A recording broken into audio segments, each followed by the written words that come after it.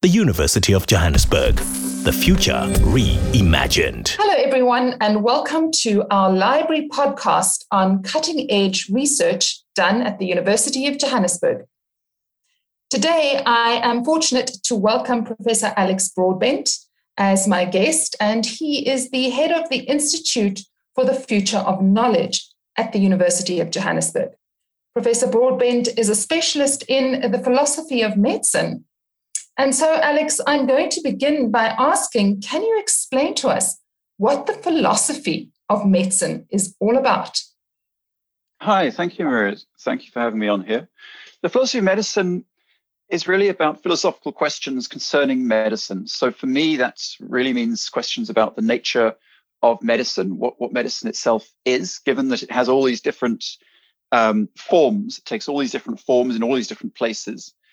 And what the nature of disease is and what the nature of health is. And those are some of the fundamental questions.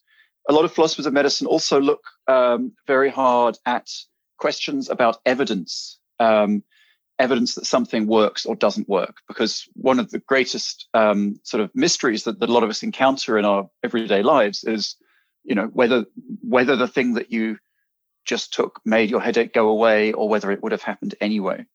And then there's also a lot of questions relating to trust and to which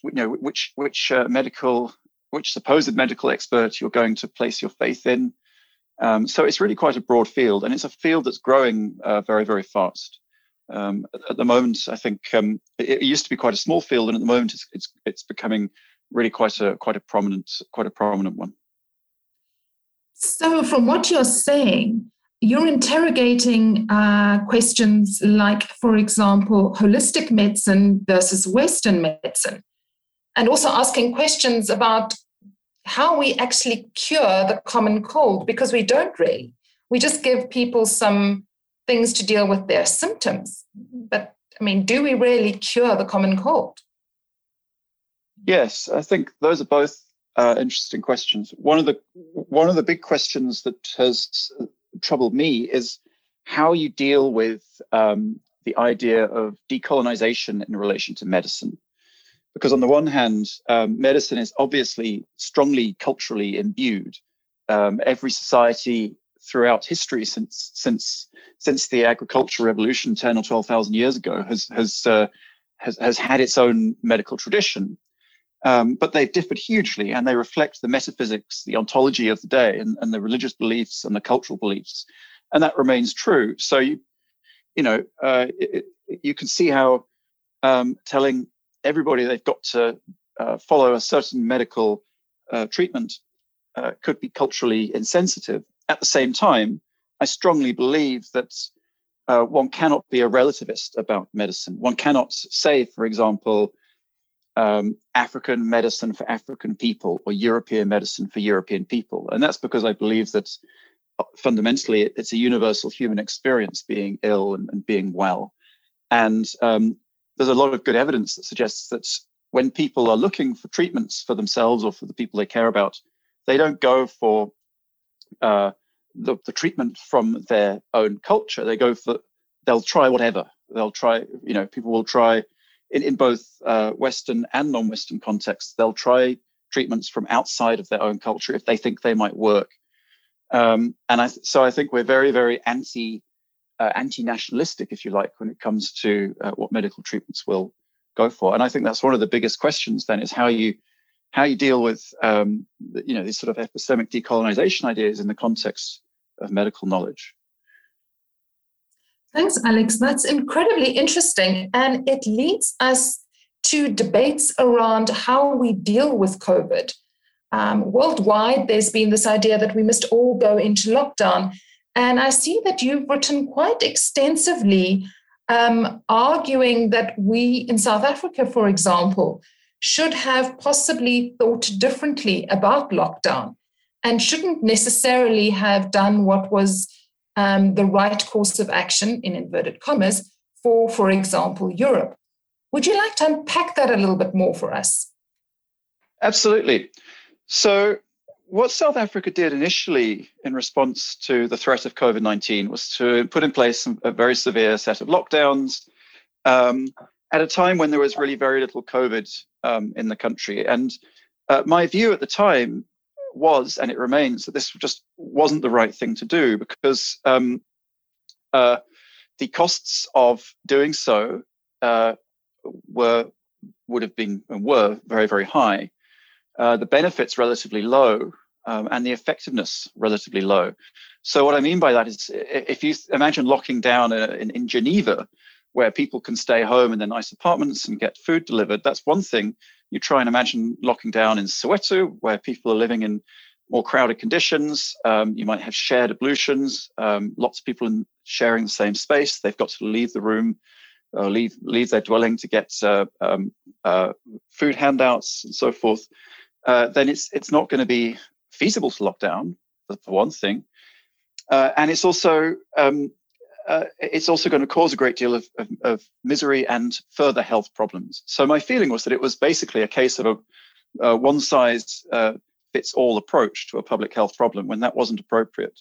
What I should say is that the South African COVID pattern has actually had two very distinct waves, and the government, interestingly, followed a completely different strategy for the second wave than it did the first wave. What it did for the second wave was actually basically what I thought it should have done for the first wave. So although there was no announcement that this was happening, in fact, what looks like happened is that basically the second time around, the government agreed with the position that I was taking. I'm not saying they knew what I was saying, but they agreed with the substance of that position. And they didn't do anything like such a severe lockdown, even though the peak was far higher. They went as high as level 3, which is a kind of a mitigation setup, which is what I thought ought to have been done first time round as well. And I'm absolutely sure that the reason for that was the same set of reasons that I've just cited, to do with the realities of the situation and what you can do in that context. So I actually think the government got it right second time round, but I think they got it wrong the first time round. And I'm very, very confident that has a great deal to do with basically international pressure and panic. And I think African governments were put in a very difficult position where really it would have been very hard for them not to have done that kind of dramatic lockdown. And that's a good example of perhaps of what I was talking about before as well, of a sort of a case where you perhaps lack a certain kind of decolonization of medical knowledge.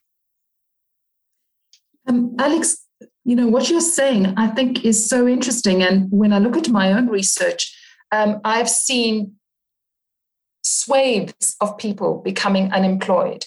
And I work mainly in poorer communities, and the effect of lockdown has really been quite extraordinary. You and some colleagues wrote a very interesting piece in The Lancet towards the end of last year, arguing that COVID is not an egalitarian disease or phenomenon, and rather that the cost of this falls on the poor. Would you like to elaborate more on this for us? Yes, that's right. I think lockdown is not an egalitarian policy. What lockdown does is it enables effectively focused protection of the rich. And we're actually just about to put out a working paper in which we show this in relation to some suburbs and some townships around Cape Town. So what you can see is that during the first lockdown, which was very hard, there was very little COVID in the southern suburbs. And then in the second wave, there was a lot. And what that tells you is that the lockdown was effective in the suburbs. However, if you look at the neighboring townships like Khayelitsha and so forth, you see approximately the same size wave in those two periods. So what that tells you is, unsurprisingly, that measure, that regulation, the level 5 lockdown, was not an effective public health measure in the townships, whereas it was in the suburbs. Effectively, what it did was it protected people in the suburbs from COVID-19, but it didn't offer that protection to people in the townships. At the same time, the costs of doing that exercise, the costs of a major lockdown, clearly fall very hard on the poor, because poor people are much more likely to be living without, they might have a lack of assets. They're living from hand to mouth in some cases.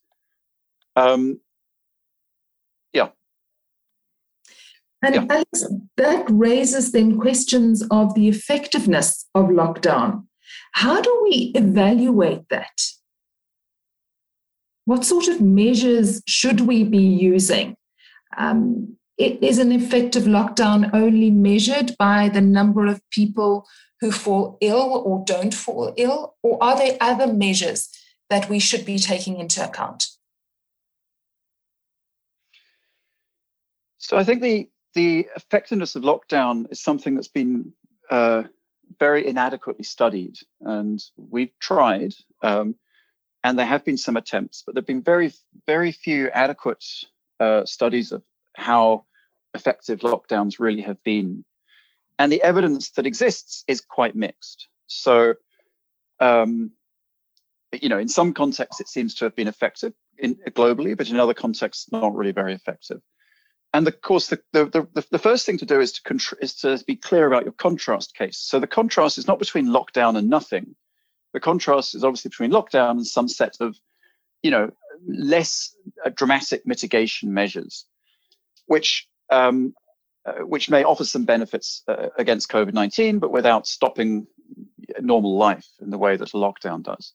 And the question is then whether that extra benefit you get is worth the cost of stopping normal life, which can lead to very severe consequences in a developing world context.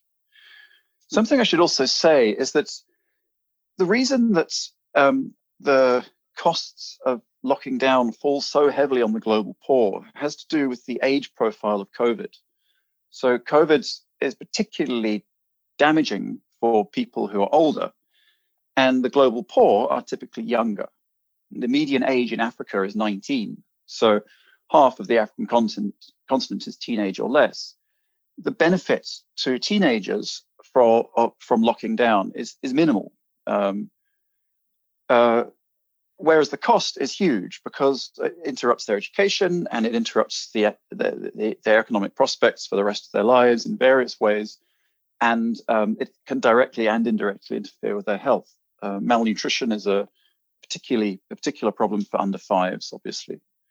So the reason that the costs fall so heavily on the global poor is largely to do with the fact that the global poor are young. And I strongly believe that if COVID, if it weren't the case that COVID threatened people who are really quite powerful and threatened leaders, in effect, and privileged classes, then we wouldn't be seeing this global response. And there's good evidence for that based on the familiar statistics, the number of people who die every year, the number of children who die every year from preventable causes, including pneumonia, which is in some ways COVID-like. In Africa, you have 800,000 children under 5 a year dying of pneumonia in Africa, and that's just normal. So I think that the question, what's driven the response to COVID is not really the number of people it kills, but who it kills. So, Alex, you touched on what was going to be my last question to you, and which I thought was somewhat provocative. In reading your work, I wondered if there was a sort of subtle suggestion here that actually old people in the global north are more important than old people in the global south. But it seems that what you're suggesting is not that, but rather that by protecting the elderly, we haven't taken into account the effect that COVID has had on younger people, i.e., it is not making them as ill, but as you have been pointing out, has had many other impacts on their lives.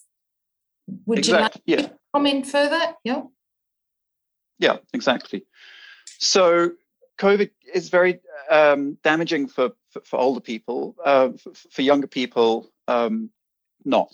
And that's very clearly the case. It is not COVID-19 is not a public health emergency for people under the age of 40. If the figures were like that across the board, it would not be a public health emergency.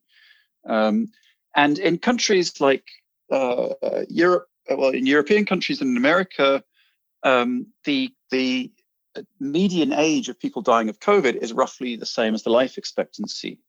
So people are dying at about that. You can see why it's such a panic in those societies, although some of these same issues do apply. But in countries where the life expectancy is already lower than the age at which risk of COVID-19 significantly starts to increase, the calculation becomes quite a different one. And you're taking away a great deal from a large number of people for a benefit for a much smaller number of people. And that's, that is the reality of the situation. One can debate about whether one, ought to be calculating things in this way. But ultimately, there's very little escaping the fact that, the benefit you're going to get from a lockdown as an 8-year-old South African kid is negative. And there are, the demographics of the country and of the region in general are such that it's the youngest continent in the world. Thank you so much, Alex. As you've been talking, I think it has become clearer to all of us listening the importance of the philosophy of medicine, because you're really asking some philosophical questions about the impact of actions, how we see people, and what we value.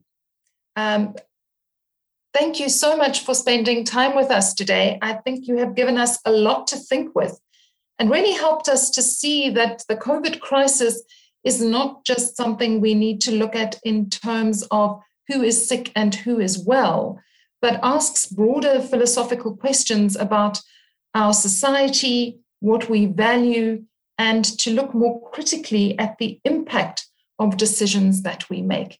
So thank you very much, Alex, for joining us. And to all the listeners, I hope you've enjoyed this program. Stay well and stay safe. The University of Johannesburg. The future reimagined.